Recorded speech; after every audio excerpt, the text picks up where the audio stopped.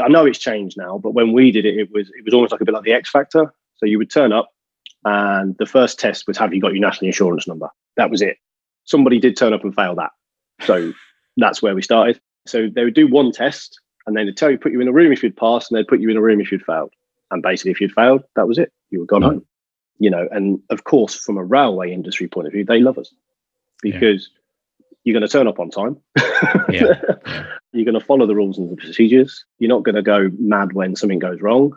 Even where I work, there's at least, off the top of my head, I can think of 5 or 6 ex-police. If you're a police officer or currently working in law enforcement and you're considering your career, you're in the right place. I'm your host, Andy Lowborough. Welcome to the Blue Light Levers podcast. Hello and welcome back to the Blue Light Levers podcast. Now don't forget you can go to www.bluelightlevers.com and you find loads of free resources there and a lot more information about Blue Light Levers. So today I'm talking to Matthew Kent. Now I think this episode is going to be incredibly popular because Matthew is a former police officer that left after 10 years to become a train driver, and he's been a train driver for the last 5 years. Now in this episode we talk about his reason for leaving and what he actually did in the job. We talk about the reaction of his colleagues and his supervisors when he handed in his resignation. And we also talk through the selection process that he went through and actually what's required now. We talk about the training that's involved, the salary, and we also discuss the role itself and how it's impacted his life and his family. And we also talk about how to find those vacancies. Now, Matt is such a lovely bloke and he was so happy to share his experience with us. So let's go over to Matt now. Hi, Matt. Thanks so much for agreeing to be interviewed on the Blue Light Levers podcast. It's really good of you. And this one is going to be incredibly popular and people will work out very quickly why. So could you just tell us who you are and what it is you're currently doing? So my name is Matthew Kent and I left the police roughly 5-6 years ago now. And I am now a train driver. Amazing. And that's why lots of people are going to be interested in this particular episode because I get so many approaches, do we know anyone or, how do I become a train driver, that sort of thing. So it seems to be the big thing. So what would be great is if you tell us a little bit first about, your circumstances around, your police career, what it was that you'd done within the police, how long you were in for, and then we'll talk about why you wanted to leave. Okay. So I joined in 2006. I just finished a university degree in physical education, as it happened. And decided that teaching wasn't for me. So I'll be honest, didn't know too much about the police at that point. But I had a friend of a friend who was in, and then got to know a couple of people and got told about all the good things and, the teamwork and the solidarity and all that kind of stuff. And I thought, well, that sounds like a good thing for me. So, applied, went in, I think it was June 2006, if I remember rightly. Did all my probation, 2.5, I think it was just over 2.5 years where I started. And then I transferred out to a different force and did a number of different things during the time there. But in total was in for approximately 10 3/4 years. Right. Left, as I said earlier, approximately 5, where are we now? I think it'll be 6 years in November. Went on to be a train driver. That was I had the job lined up and obviously left the force and started doing that. Oh, well, that's exactly where we're going with this, obviously. So, so what was it that made you want to leave? What was your reason for wanting to leave the police? So I know a lot of people listening to this will go, well, you was only in for 10 years and I'll take that 100%. But it changed in my 10 years. Mm. And I mean, people who I've known who have done 30 years, like yourself, will tell you that it changed in their, probably 3 times in their 30 years, which is, I completely accept. But for me, when I joined, as I said earlier, the teamwork, the people, it was all really, really good, really positive, loved it, to be honest with you. And, the not going home, the you got to do this tomorrow, I'm changing you on Thursday or whatever, kind of was part of it and accepted. And the one thing that I thought was it accepted it for me was if I ever had an issue, I felt like I would then get something back. And, you know, I suppose that's one of the main things I thought changed over my my service. Obviously we had the pension changes roughly in the middle of my service. It didn't actually affect me as much as a lot of other people. So again, I can't really claim that was the driving force, but it certainly didn't help. But so when I transferred to the different force, I did another couple of years on the front line, probably about 3. So I was probably about 5 years on the front line. And then I went into a CT area and stayed there for my final almost 5 years, just over 5 years. And what after being in that arena for 5 years, I'll be honest with you, I didn't really fancy going back to the nitty gritty, if I'm honest. But on the same side of that, I didn't want to just stay as I was. I wanted to get promoted, perhaps, improve myself, try and get further. And when I attempted to do that, that kind of involved going back out into the nitty gritty, which is, again, I completely understand, but was part of it.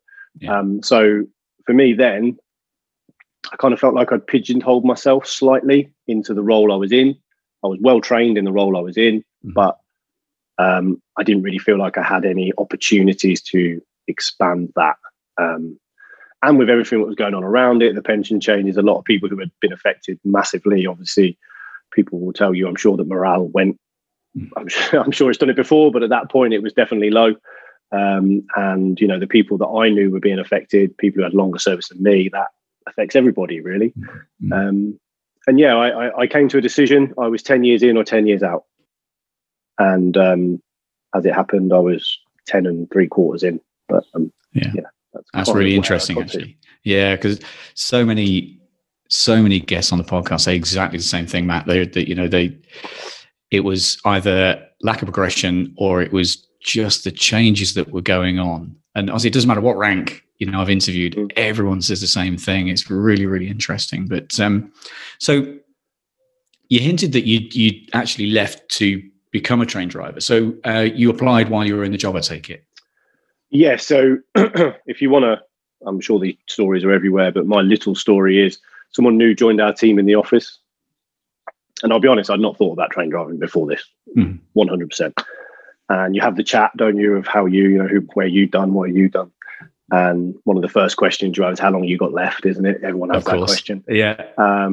So he was a little bit older than me, and he had, I don't know how long it was. But I said, well, I'm kind of like debating, this 10 years in, 10 years out thing.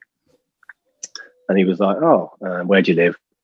And he was like, oh, they're looking for train drivers there. And I was like, are they? And I'll be perfectly honest with you. He then said, they earn about 50 grand. And I went, do they? And I was like, well, I'll have a look. And I'll be honest, that's where it started. Really? 100%. That was exactly how it started. I was in the office. I then went on the computer, had a look. Oh, yeah, they're looking for applicants. And basically, I just applied. I can't remember if it was that day or the day after, but certainly very soon after that chat. Right. That's mad. That's brilliant. I love that. What's the application process now, Matt? What did you have to do? What can you recall from what you actually had to do? So literally from start, because this will really help if we go through sort of step by step of what the application process is. That'd be fab. Because of what I've kind of progressed slightly within the train driving, which gives me a bit more view of the application process it is now. So I can tell you a few more things about how it's changed since I did it. Oh, that'd be great. Yeah. But my thing basically was a online application, almost like a basic CV of just what you've done. And then, if I remember correctly, it was 3 questions around. It was the best way to describe it was a bit almost like one on following procedure, one on almost a little bit of common sense, if that makes. Obviously, they wouldn't describe it as that, but that was kind of like how your answering was. And I was trying to remember the third one this morning, but I couldn't quite. No, I don't think I can remember quite what. There was only 3 questions at the time. Yeah.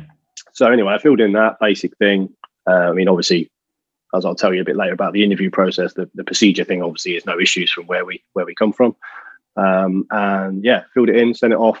Thought to myself, well, we'll give it a go and we'll see what happens. If you get it, we'll then look at it. And didn't really think about yes, I'll definitely do it. I just thought, why not apply? What's the harm in it? So from there, got a reply saying, yes, you've passed the initial stage.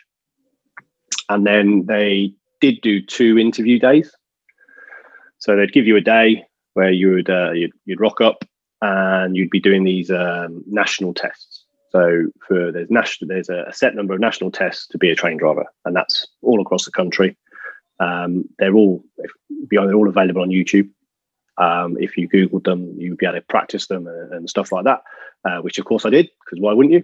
A lot of concentration. There's a famous one, I don't know if you've heard it, called the dots test, where they have lines and lines of dots and you have to ring all the groups of dots that are 4. So there's groups of 3, 5, 2, 4 or 6, but you only have to do the ones that are 4, and it's a big long page and you get a set amount of time to do it. All right. Never heard of that. Oh, have you not? Oh. No, never come across that. And then the idea being that it's accuracy versus speed.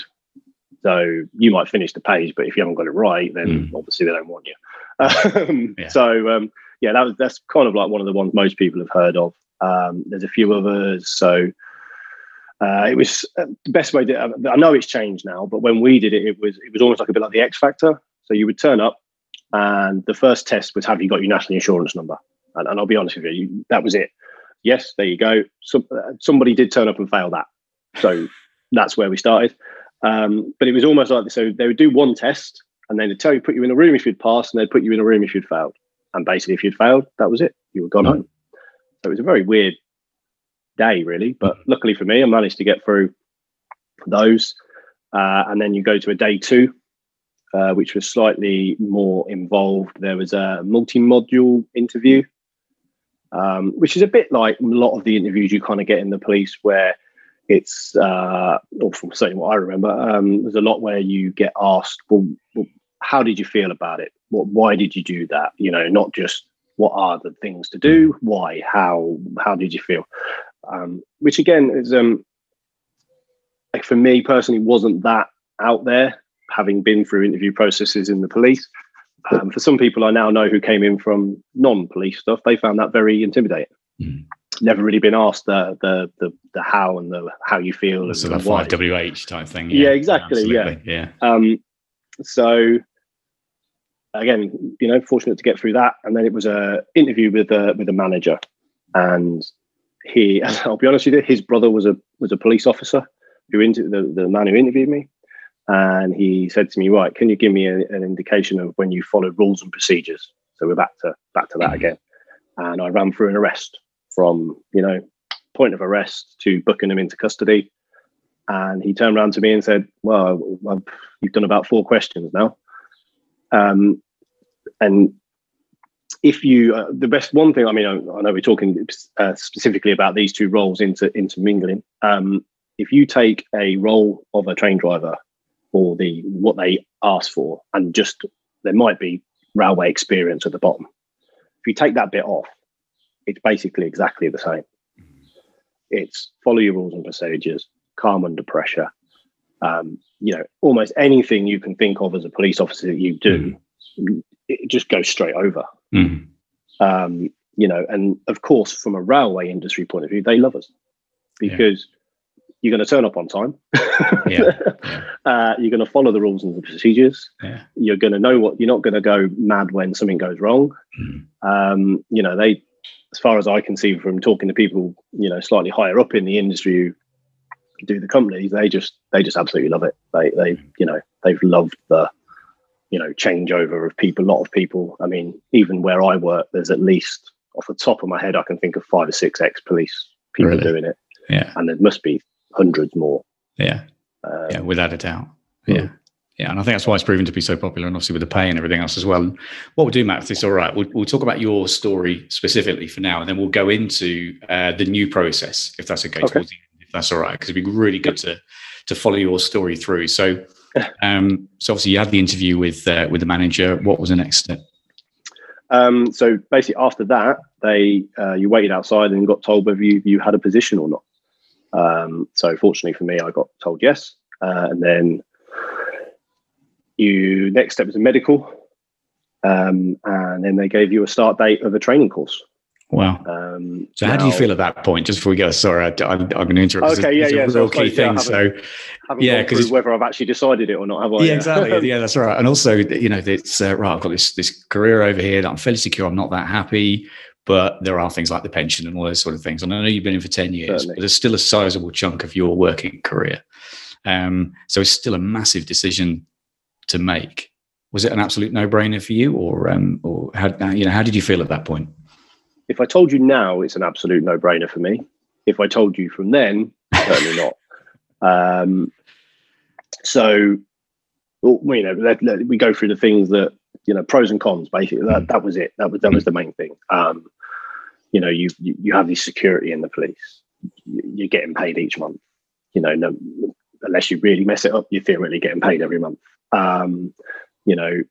Where I was, as I said, fortunate for me, I wasn't on the front line. I wasn't putting my life at risk every day, which, fair play to all the people who still do that. So, I was quite comfortable, if that's fair. So, and then against that was, can I do that for another 20 years? What can I do for 20 years? Where can I go? Again, I'll say quite a lot that I'm fortunate, but I do believe that is, I had a very, very good sergeant who made the job what I was doing very good. Mm. He was brilliant. He looked after everybody. He was, but he was retiring in a year's time. Mm. And you have that unknown of, well, who's going to come in, and I'm not saying, but there is some people you probably don't want to work for. So there we go. So I had, that kind of basically pros and cons all the way through. As it happens, my father-in-law is retired, did the full 30 years. Mm. And he was the for me, the most scared, kind of person to ask about it, because I'm thinking he's going to say to me, well, perhaps you should stay. You don't know what that is. Yeah. And to be fair, we had a chat about it, and he just turned to me and said, do you know what, Matt? I think you should go for it. Wow. And I was like, okay, that's a good plus. Now, again, a little bit else. When you go into it, you start on the training course. It's half wage. So let's go through that. So let's go. Yep. So just before we jump into your training course, resignation and the response to your resignation, just very quick. Oh, okay. So yeah, again, if I go through all the people I kind of respected and trusted their opinion within the police, not one person told me no. Not one person said you're crazy.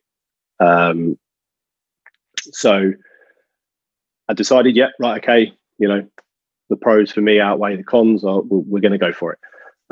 So handed the resignation in.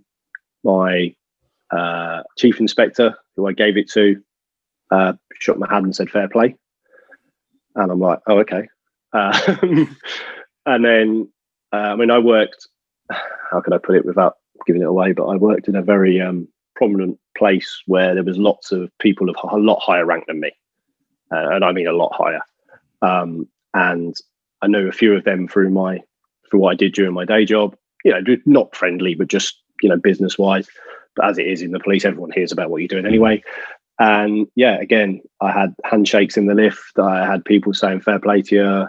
I had a meeting with the person in charge of the whole unit for the exit interview. Mm. And again, there was no kind of what can we do to keep you or anything like that. It was purely just well done, congratulations. And I'll be honest, I'll be perfectly honest, I was sad to leave. Mm. I felt sad. But yeah, all these people who were kind of telling me, well done, even though I didn't really feel like I'd done anything, kind of then gives you that confidence to go, do you know what, maybe I've gone for it now, so maybe I am doing the right thing. Yeah. But yes, I was I wasn't expecting anyone to come up to me and go, oh, please stay. No. I really wasn't. But I kind of did expect at least some kind of questions as to what would have made you stay, but that never materialized. No, it's funny, isn't it? And that kind of finished me off with the point of going, do you know what? I think in my thinking, I feel correct in the terms that looked after feeling that I started with has certainly gone. Yeah.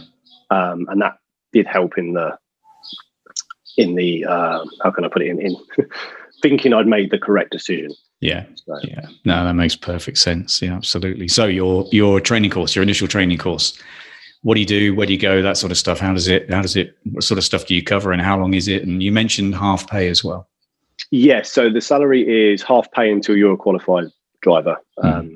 Some different areas are slightly different. So if we just go into that, some of them will do you a shorter training period and then give you part of the wages. And then when you finish learning, they give you the rest. The company that I work for basically said, no, it's half pay until you're qualified, and then you just double to full pay. So that was obviously a bit of a consideration because the half pay was quite a drop from my salary in the plea. But anyway, that's something that we managed and thankfully got through. So, and how long's the course, Matt? Sorry to interrupt again. So, just how long's that course? Just wondering about that. How long you're on half pay for, basically. So, most of them will give you a year to do it. I was slightly unlucky. It took me 18 months, but that was due to the infrastructure. They didn't have an instructor to actually train me after I'd done my classroom work. So I had to wait about 6 months to get that instructor.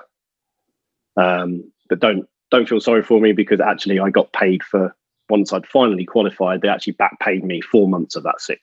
Okay. So if I was honest, I was probably on half pay for about 13, 14 months. Okay. Yes, great. So the way it works is 6 months. The best way to look at it is 6 months of kind of classroom work, and then 6 months of actually learning how to drive the train. So the classroom work is there's something called obviously there's the rule book, which is part of the railway industry. It's like the Bible, updated whenever anything kind of goes wrong. They kind of change the things then to make sure that doesn't go wrong again. But it's this big thick book, and they go, there you go, there's your rule book, and you kind of look at it and go, what am I going to do here? But it's a little bit more.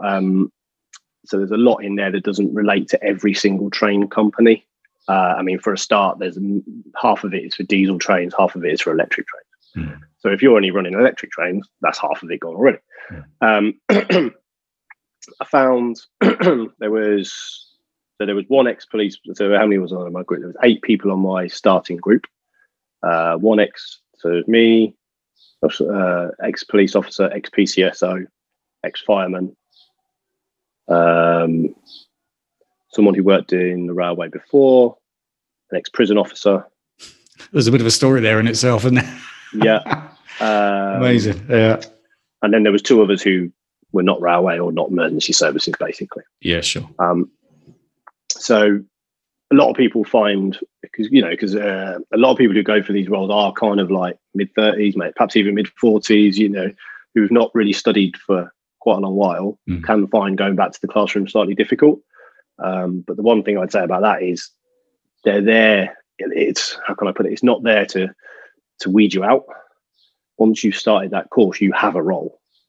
So it's not like, oh, you need to pass this or you're out. It's we want you to pass this, so we're going to assist you in learning it. It's not a you have to learn it or else type thing, which is I think is very important because a lot of people would look at it and say, oh, I don't know if I could do 6 months in a classroom again. I haven't studied for 20 years or whatever.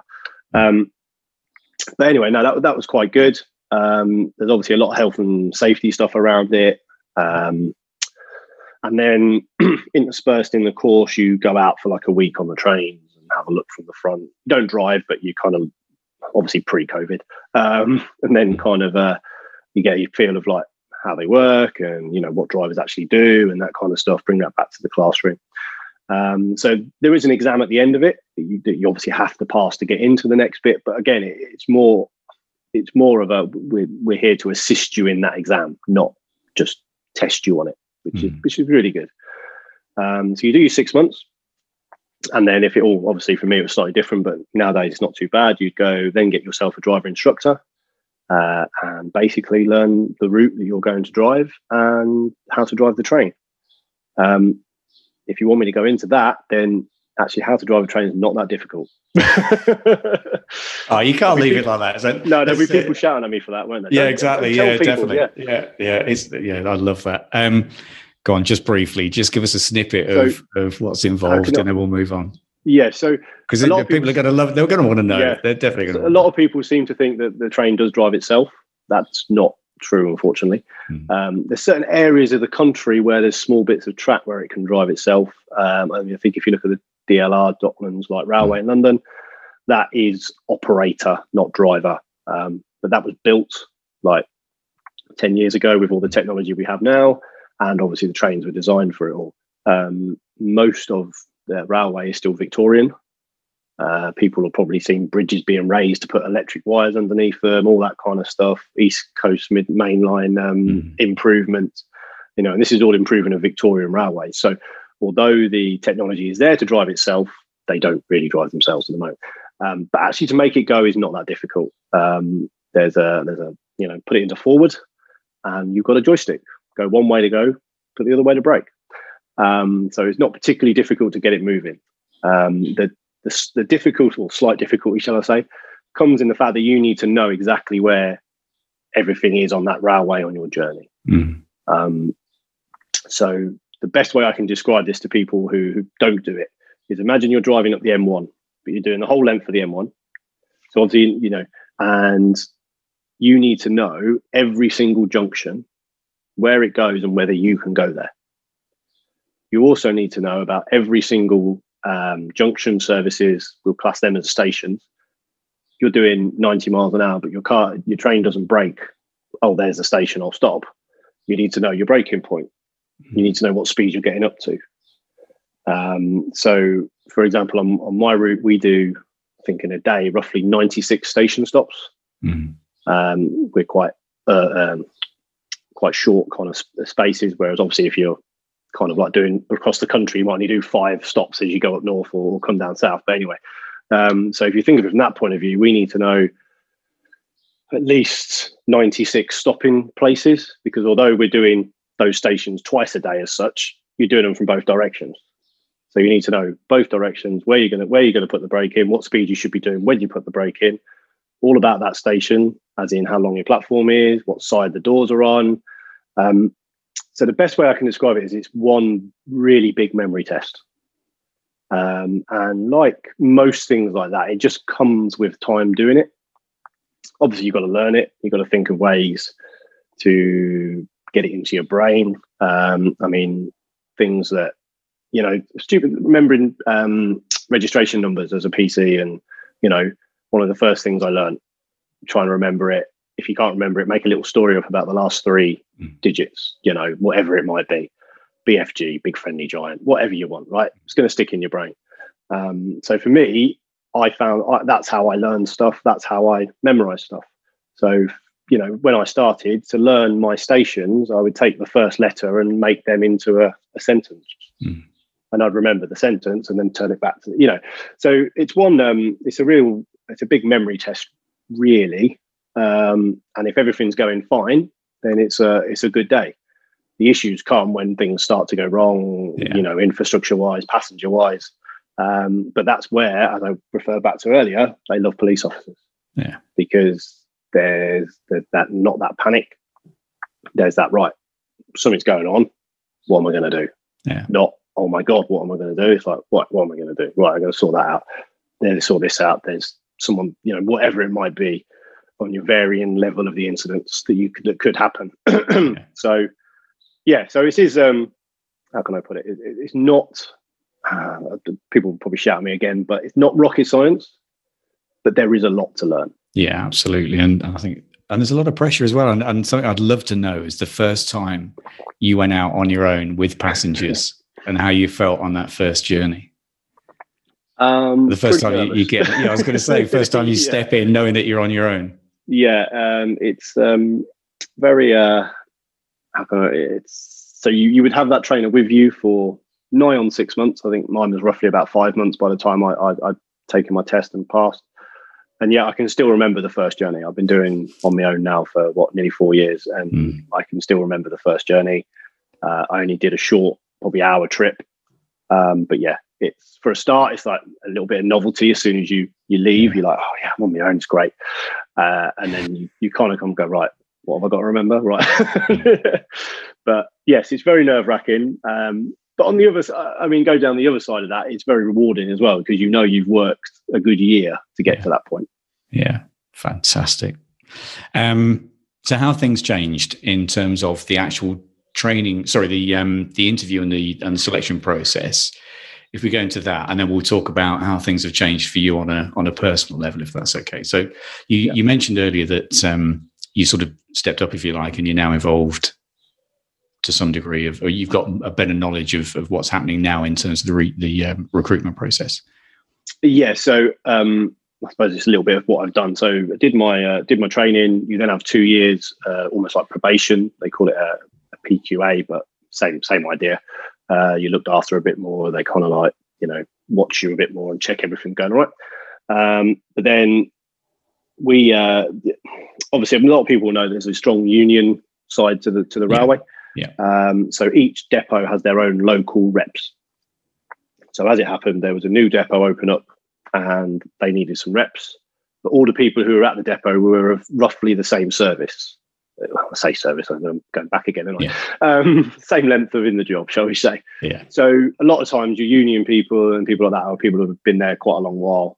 But because all the people at the depot were about the same, there wasn't that many people who wanted to do it. So I said, okay, I'll have a go at that. I'm more interested. But what that allowed me to do was get more involved in actually how the railway runs a bit. And obviously with managers and stuff, rather than just being assessed, it was more of a discussion-based role, I suppose. But what I would say from that is, yes, I've learned how they've changed the application process, which, to be honest, if you look at it from a sensible point of view, it's better now. And they also obviously get a lot of applications. So now it's a CV to apply. So a proper CV, like a full CV. It's not an online. Yeah. Okay. Yeah. And then what will happen now is you will do online tests, company tests, before you go and do the national tests. So obviously they're weeding out, or they want to weed out the people that they don't want to send for the tests. Whereas if you remember back, I was in that kind of X Factor thing, one room's good, one room's bad type thing. They clearly probably do that online before they obviously send now. And then you still have to do the multi-module interview and the national tests after you've completed like the online tests. And then you still go for a manager interview. So the main change is that start where, for what I found, if I'm honest, was a reasonably easy intro to get into those national tests. It's a lot harder now with them putting another step in. And also a lot of those tests are, from my point of view, they don't want train driver answers. They want just, how can I put it, like almost like more common sense answers rather than what, if you know anything about the railway, if that makes sense. So probably a good thing for most people, but I've had a couple of people ask me, can I help? And then like, I've looked at the question and gone, well, I'd answer it like this, but I don't think that's what they want. Yeah. So is it sort of, is it logical thinking and reasoning and those sort of things? And yeah. Okay. Yeah. Yeah. So they'll give you little scenarios of what you would do. And, they're looking at hitting their customer service, make sure you follow all the rules again. So it's all back to the core principles of it. But I think they're just, obviously when you're within the industry and doing the job, you look at it from the way that you would actually do the job rather than, or how the job is done, shall we say, rather in comparison to the nice starry list of how it should be done. Yeah, no, that's funny, isn't it? That's every yes, I'm sure there's everything is there, whatever we do.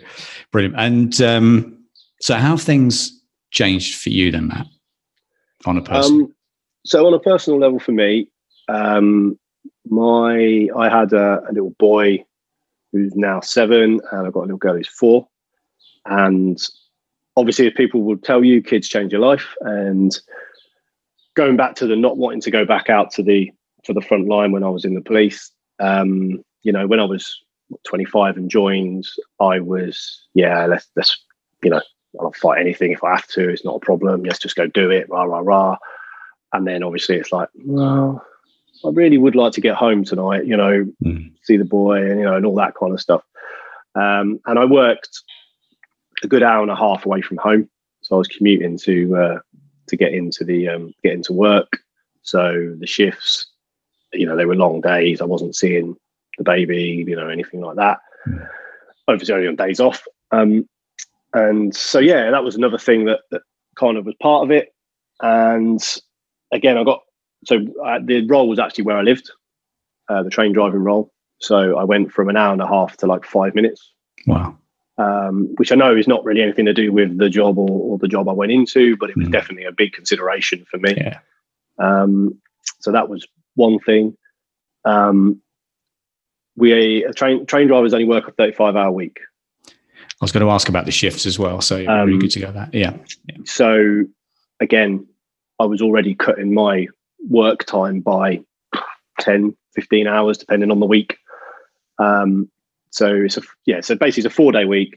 And over those 4 days, it'd work out to be an average of 35 hours, but over a certain number of weeks. So one week you might work 38, but another week you might work 32. So it kind of evens out over a period.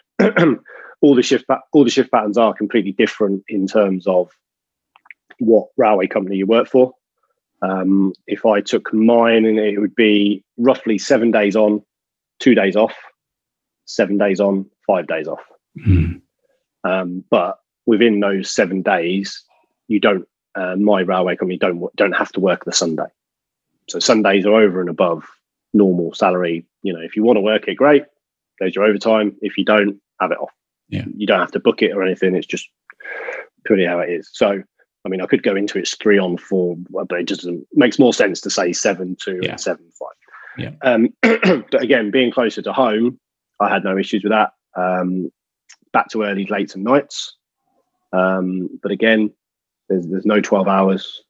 Your night shifts are 8 hours, just under. Antisocial shifts are only 8 hours 30 maximum, which is finishing after midnight or starting before 5 a.m.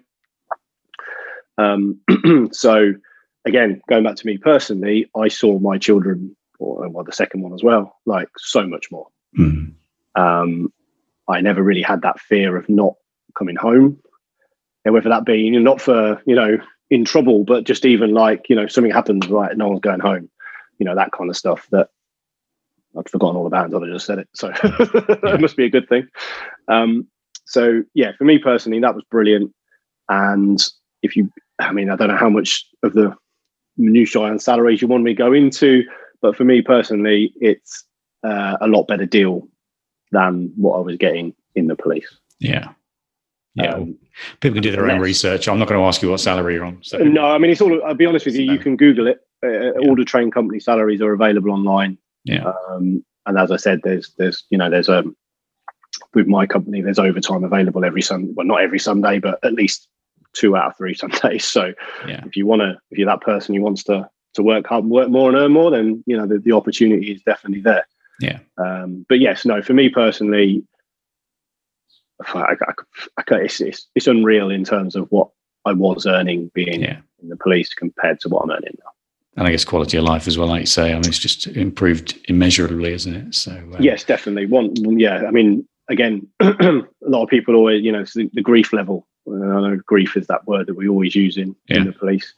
I've probably been sworn at twice in 4 years, and that's by colleagues. Yeah. Oh, he gets that's more often. But, the odd passenger gets annoyed if you're late, but again, because of how and the things that we've been through, you laugh at it because you're like, are you really like swearing at me because there's a train late? I mean, I know it's very important to you right now, but it just completely washes over you. It's just funny. It's so different, isn't it? Yeah, it is so different. Incredible. Grief level, I can't even. Gone down 99%, I think. And just go back to nights for a second. What is a night shift as a train driver? So I can only tell you, obviously, for the one for my company, but roughly we work, if you average it out, it'd be 10 till 6. Okay, yeah. So it's a proper night. It's a full night, Yeah. Our railway closes down on a Saturday evening. So usually, there's not many trains after 2 a.m. on a Saturday around our way. So you usually get away early on a Saturday night. But most of them are 4 nights. I understand. Brilliant.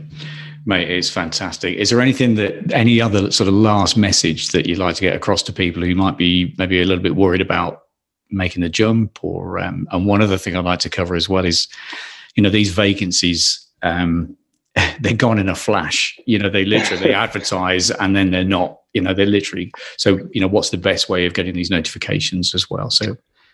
So yeah, notification wise, it appears Facebook is a really big thing for that.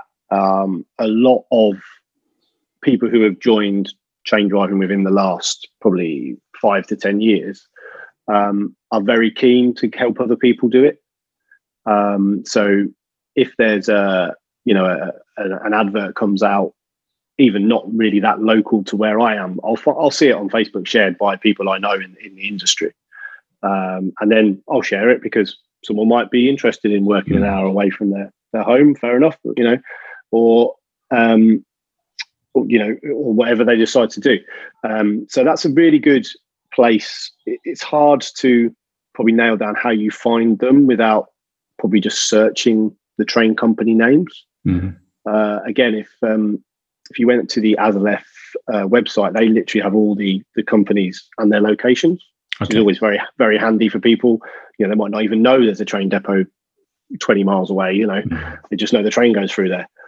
So that's a good place. But yeah, Facebook is definitely one of the big areas where train vacancies are shared. Is there specific groups, Matt, or is that sort of individual? Yeah, that'd be individuals for me. I mean, I'll be honest, I didn't join that. There's a lot of forums out there that I did look at when I was joining. That can give you a bit of, people going through the same process who, obviously, as they've done some of the tests, will give you ideas of how to do them. As I said, even if you just Google them, there's YouTube videos on how to practice them, which, why wouldn't you do them if you were going for it? So, but going back to your first point on that with the people who are perhaps thinking of doing something similar or even just leaving the police. How can I put it? I've had a couple of people who I know leave via mental health through the police. And I'm not saying that's obviously, it's not for everyone, of course. But that really did pain me a little bit and did also help me make a little bit of a decision to go, do you know what? I think I might. And I don't know whether this happened to yourself a bit with your retirement, etc. But there was a weight went off my shoulders. Yeah, I'd exactly the same. Of not carrying that warrant card. Yeah, 100%. I had exactly that conversation this week with someone who's considering it, Matt. Exactly that. There's a lot of things that, if you turn into a bit of a doom merchant, which some days you can after coming home from being a police officer, I wouldn't blame anybody, and you think to yourself, especially not working where I live. So, I could, but, something happens over there. Well, there's a camera now. So, why didn't this person do anything? Oh, no, now you find out that person's a police officer, and all you were doing was walking home from the shop, and all of a sudden you should have been involved in this, and, all hell's to lose. And I know that's extreme, don't get me wrong. I completely accept that. But there was a weight off my shoulders is about the best thing I can describe it as. I didn't have that feeling that everywhere I went, something might happen. Now, whether that's just me, whether that was something to do with, my service, but you just said someone else who was having a chat with them about it. Yeah. So, just definitely something that I would say is a big positive. In terms of so in terms of personal circumstances, in terms of, it's a big step, and don't get me wrong. I can't play down that. I can't say I wasn't fearful. I wasn't scared. I wasn't thinking, oh my God, is it going to work out? Because of course I did. Even now being in the railway industry, I know it's quite safe. Theoretically, you're going to get paid at the end of the month as long as you, again, don't do anything too stupid. So, and from that point of view, that has helped me personally accept it. Now, I know if you're going out of the police and doing something that does not have that, guarantee, I could understand it might even be even more of a jump. But I will say that it is definitely the best thing I did. And I can't pull no punches on that because that's the honest truth. I loved my time in the police. If you said to me, would I do it again if I had my time? Yes. That's my enjoyment of it. But it was time for me to leave, and it was time for me to try something different. And I am very, very pleased that I pushed myself and other people as well. Obviously, as I said to you earlier, I spoke to a lot of other people who I respected. And for me personally, it turned out to be a very good decision. Brilliant. I'm so glad we connected, mate. Honestly, thank you. I know I sent you a random request on LinkedIn saying, mate, how do you fancy being a guest on a random podcast? So thank you so much, Matt. That's incredible. Okay. That is just such a great interview, and people are going to love it. I promise you, it's going to help a lot of people. So if people want to connect with you, what's the best way of doing that? Would that be through LinkedIn? Yeah, more than happy. Yeah, I'd chat with people over that. No problem at all. So Brilliant. Yeah, more than happy for that. Lovely. Thanks so much for your time, mate. Really, I do appreciate it. It's a fantastic interview. Great talking to you. And I'll buy you that coffee. You're only down the road, so I'll buy you that coffee when we can. Thank you very much. All right, mate. Cheers. I really hope you enjoyed that. It was great spending time with Matt and listening to his story and talking through the role that it seems most people would love to be able to do. So hopefully that's given you some real insight into how to become a trained driver. If you like what you've heard, then please hit 5 stars and leave a review on Apple Podcasts. And don't forget, you can also go to the website, which is www.bluelightleavers.com. And you can also join the private Facebook group, which you can access through the website. Thanks ever so much for listening. I really do appreciate it, and look forward to speaking to you again soon. Take care. Bye-bye for now.